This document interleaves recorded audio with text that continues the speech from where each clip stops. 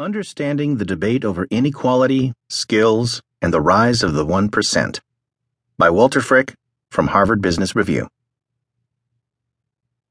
Ask CEOs about income inequality and stagnant wages, and you'll inevitably hear about skills. The argument goes like this. Workers today face global competition and even the threat of automation. Those who can work with technology and possess sought-after skills and